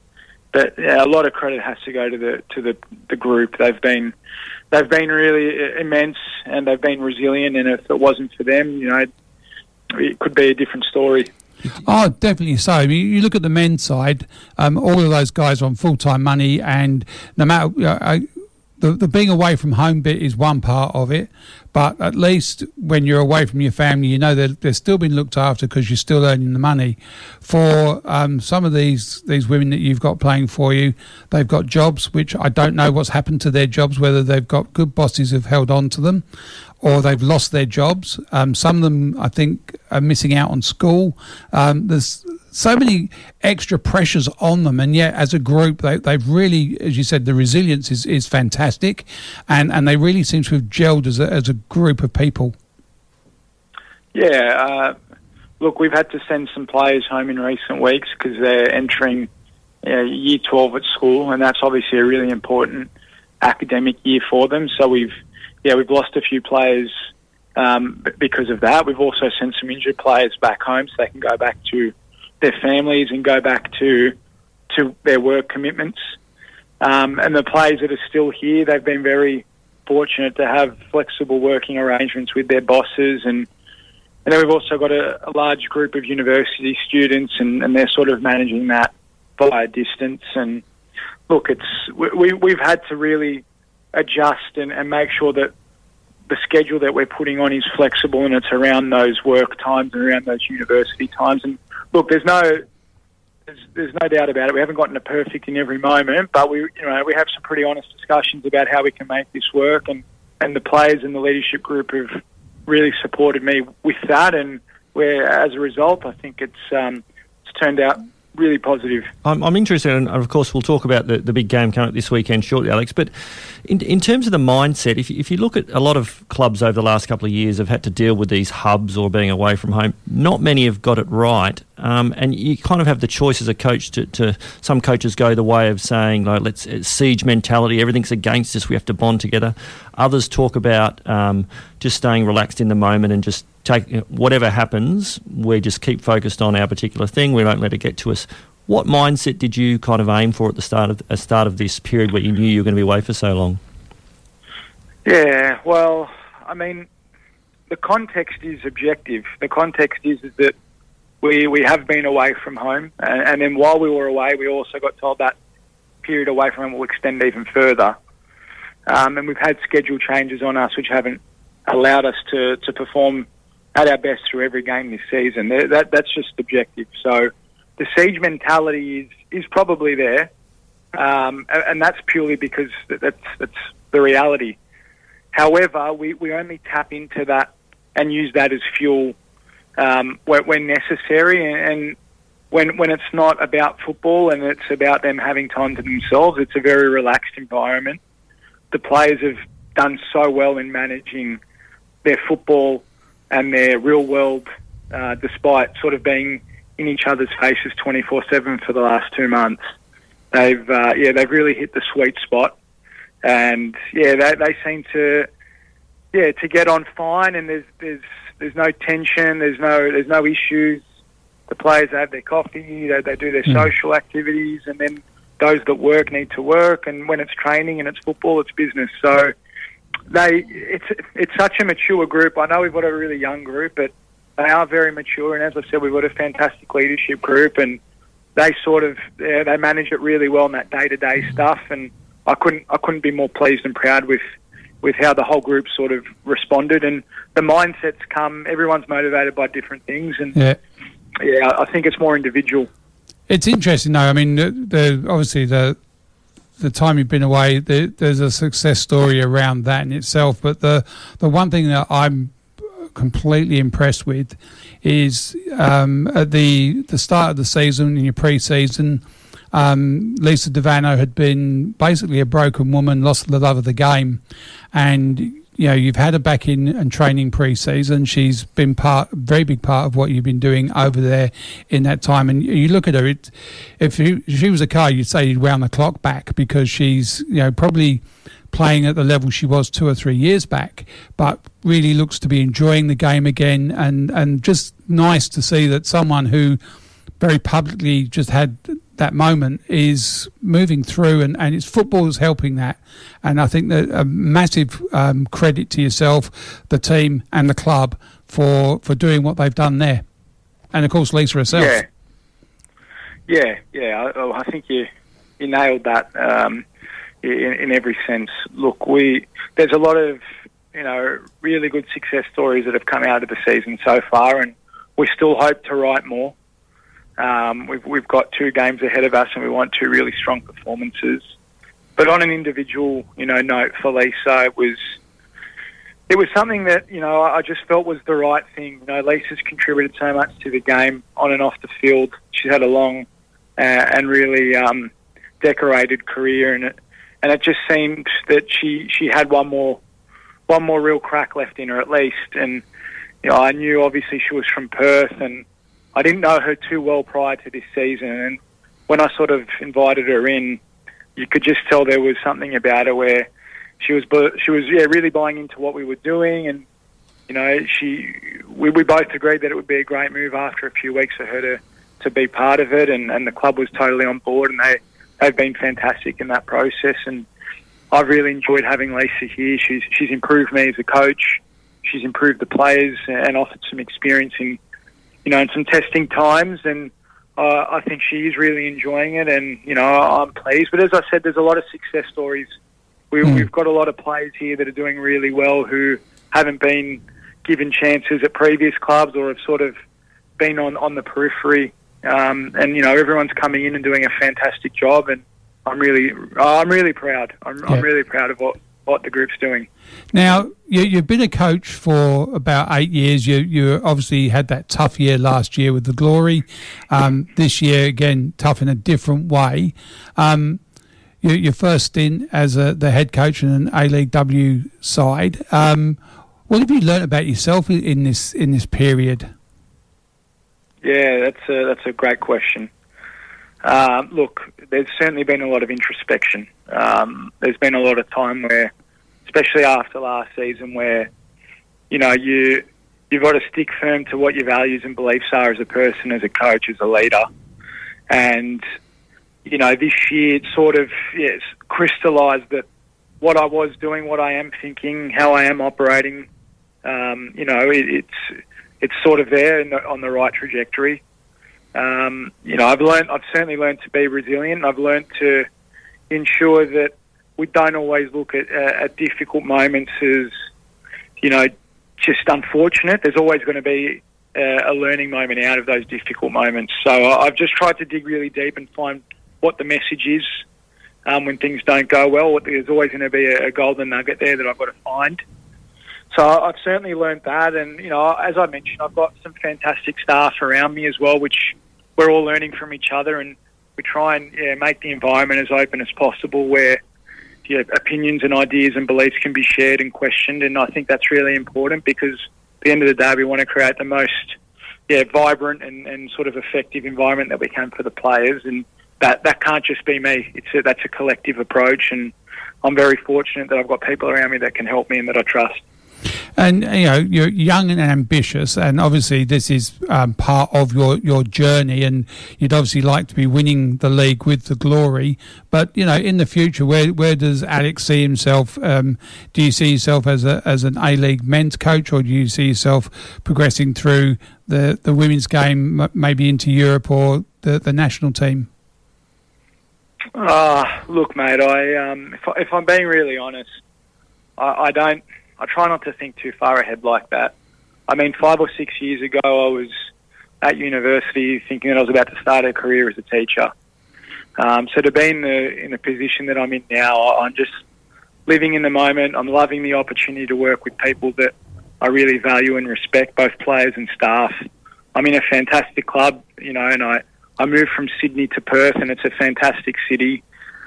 We're having a reasonably good season so far, and that's all I'm thinking about. The future will be what it will be, but I've got a really good support back home in Sydney as well, and I think for me it's just trying to make the most of the moment, and what comes will come.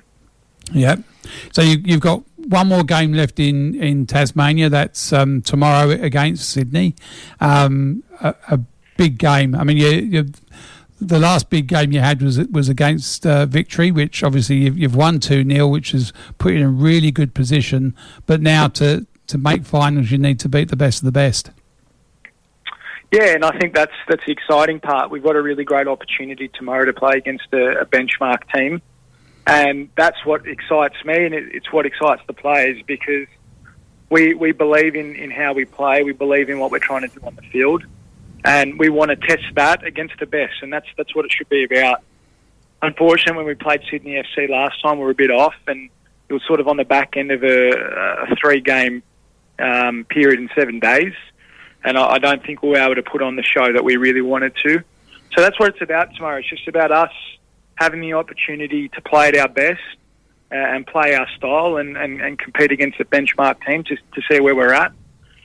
And I think the players they're in a really good position mentally, physically to really attack the game and give it a real crack. And I'm really excited. And then the plan is after that to come back to Perth? That I'm not too sure. That I don't believe so. I think our last regular competition game is in Wollongong. It is on Friday this week against Wellington. Yeah. Now, obviously, if we do qualify for finals, that extends the season, and what happens in it's that a special respect, reward for you for making the finals. Yeah. So look, I'm not too sure, and. Look, I think the players are just really focused on the next 2 matches and the next 7 days.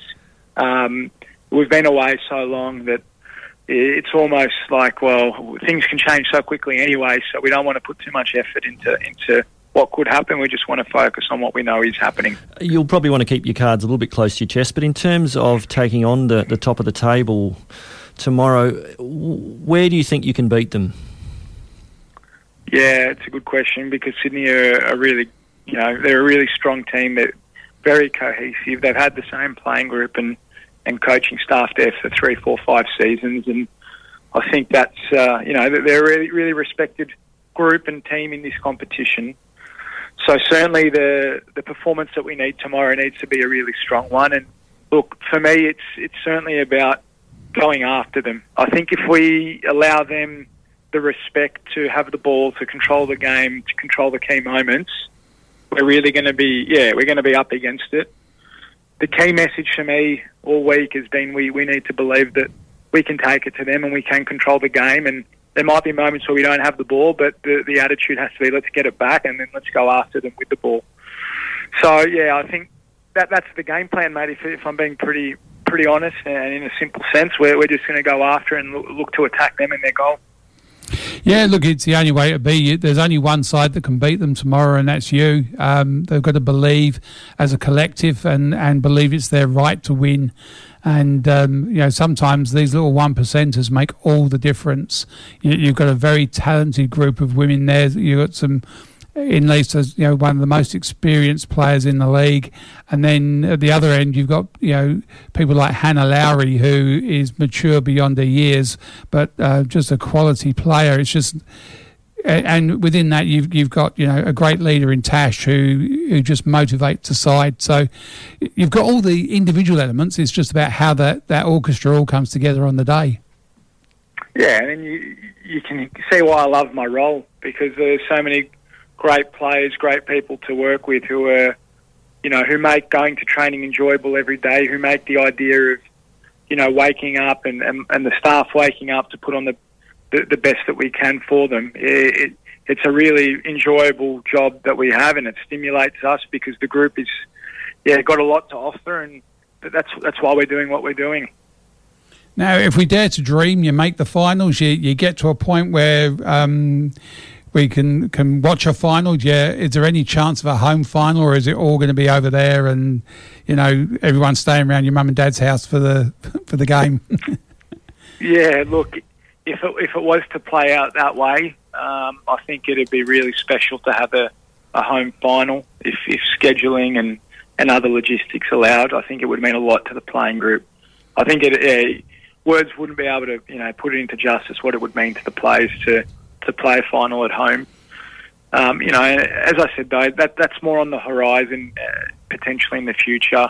We need to get the job done in the next 7 days, and we can dream more about what that might look like. But what I could say is it'd be a really special, memorable moment for a lot of people.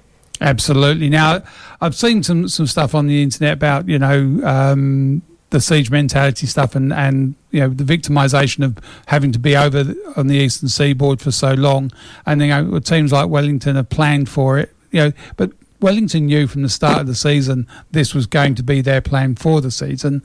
You've had it just sort of thrust upon you, so I think it's great that the team has really gelled and really as a collective have changed their history and owned their history. Really nice to see them get the benefit of that by getting a final.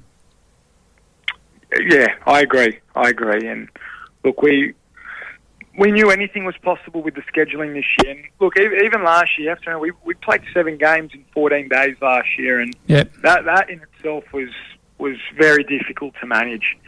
And what we sort of learnt after last year is that A, we need to be prepared for anything, and B, if we have the right sort of mindset and the togetherness, we can overcome everything. So last year's difficulties for us as a club probably weren't shared across the whole competition. That was more on us, I believe, in my opinion anyway. Mm-hmm. But that gave us the grounding for this year. And while some clubs might be going through a little bit of, a little bit more of chaos now with the scheduling and some border issues, etc., whatever's come up this year, we've already been through it. We've already experienced it firsthand last year. Yep. So it wasn't as much of a shock for us as it probably is for some of the other teams this year. No experience is ever wasted, is it? It's all learning and growth experiences. Vince, anything before we wrap up? No, look, Alex, all the best from everyone in WA here. And, as I said, if regardless of whether you make the finals or not, it's been an amazing performance. But if you can somehow, at least get a draw here and a win next week and scrape in, or 2 wins, guarantee yourself a finals, it's one of the most amazing efforts by a team in these kind of circumstances. As I said, very few teams have managed to cope with that kind of uncertainty and challenges on the road in the last couple of years across all the different codes of sport. You've really set a standard here, and I think come the future, not only yourself will draw on your experiences, but other teams will look to how you've managed to cope. So no one would begrudge you a lucky 1-0 win tomorrow or a commanding 4-0 win. I think it's really going to be amazing. So good luck. Mate, I really appreciate that, and I appreciate all the support. I know myself and the players certainly feel it, even though we're on the other side of the country. And thank you so much, and really appreciate all the work you guys are doing as well. Thank you very much, Alex. As always, a pleasure, and look forward to talking to you next time. Yeah, thank you very much. Thanks, Bye. Alex. Yeah, look, a very ambitious young coach, does a fantastic job with the Glory. They've one of the best signings I think we've made anywhere, player or coach. Very dedicated to the women's game and what it means to be a coach. I think he's He's pragmatic. He's very thorough. Well, I think he alluded to it there as well, though, that last year, loss after loss, clearly there was other circumstances, but you'd question yourself. You'd have to wonder, have I got this completely wrong? But I'd like to think myself a football purist. I watched those games last year, and a lot of them were by a goal. And it was, bad luck, bad choice, and a very young team, but they weren't far off. No, and they only got thumped, I think, twice last year by top sides.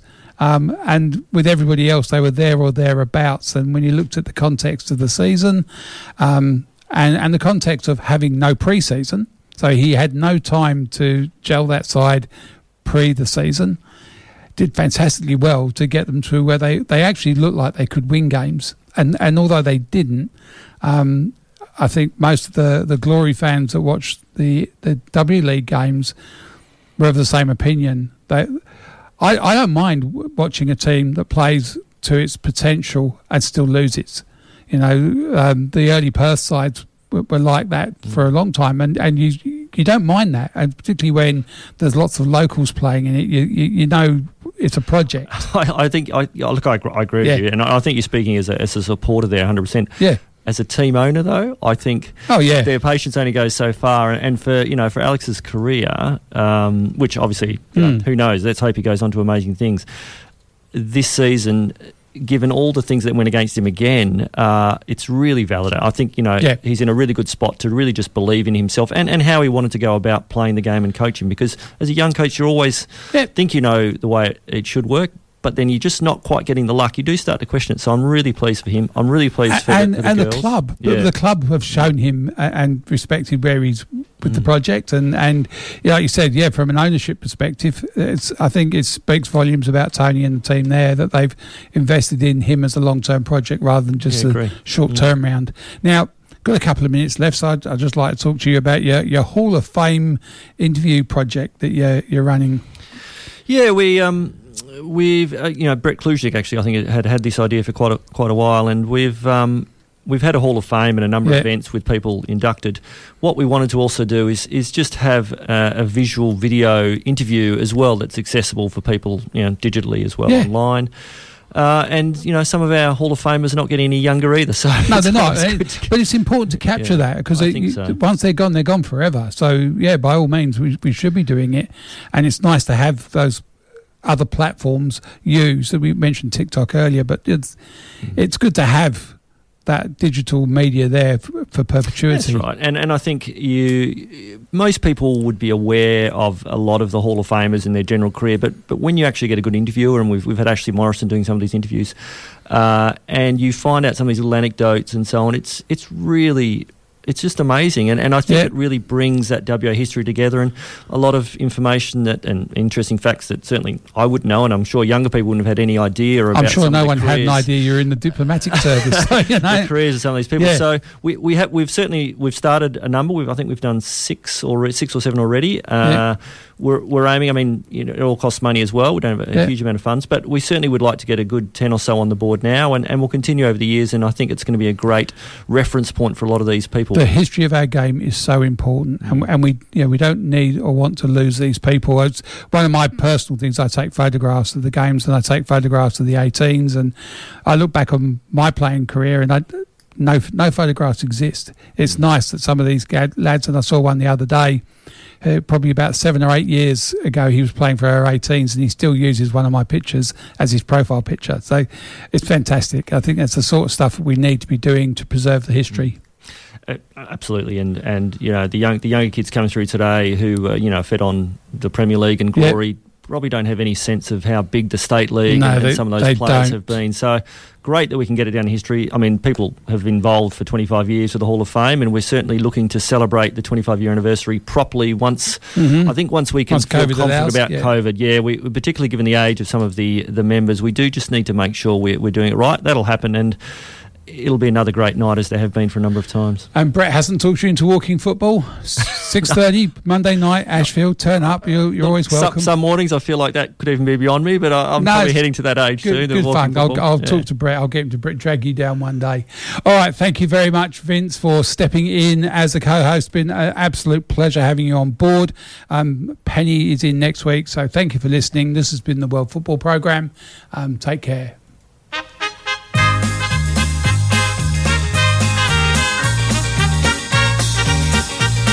Join us again next week at the same time for the World Football Programme on Radio Fremantle 107.9 FM.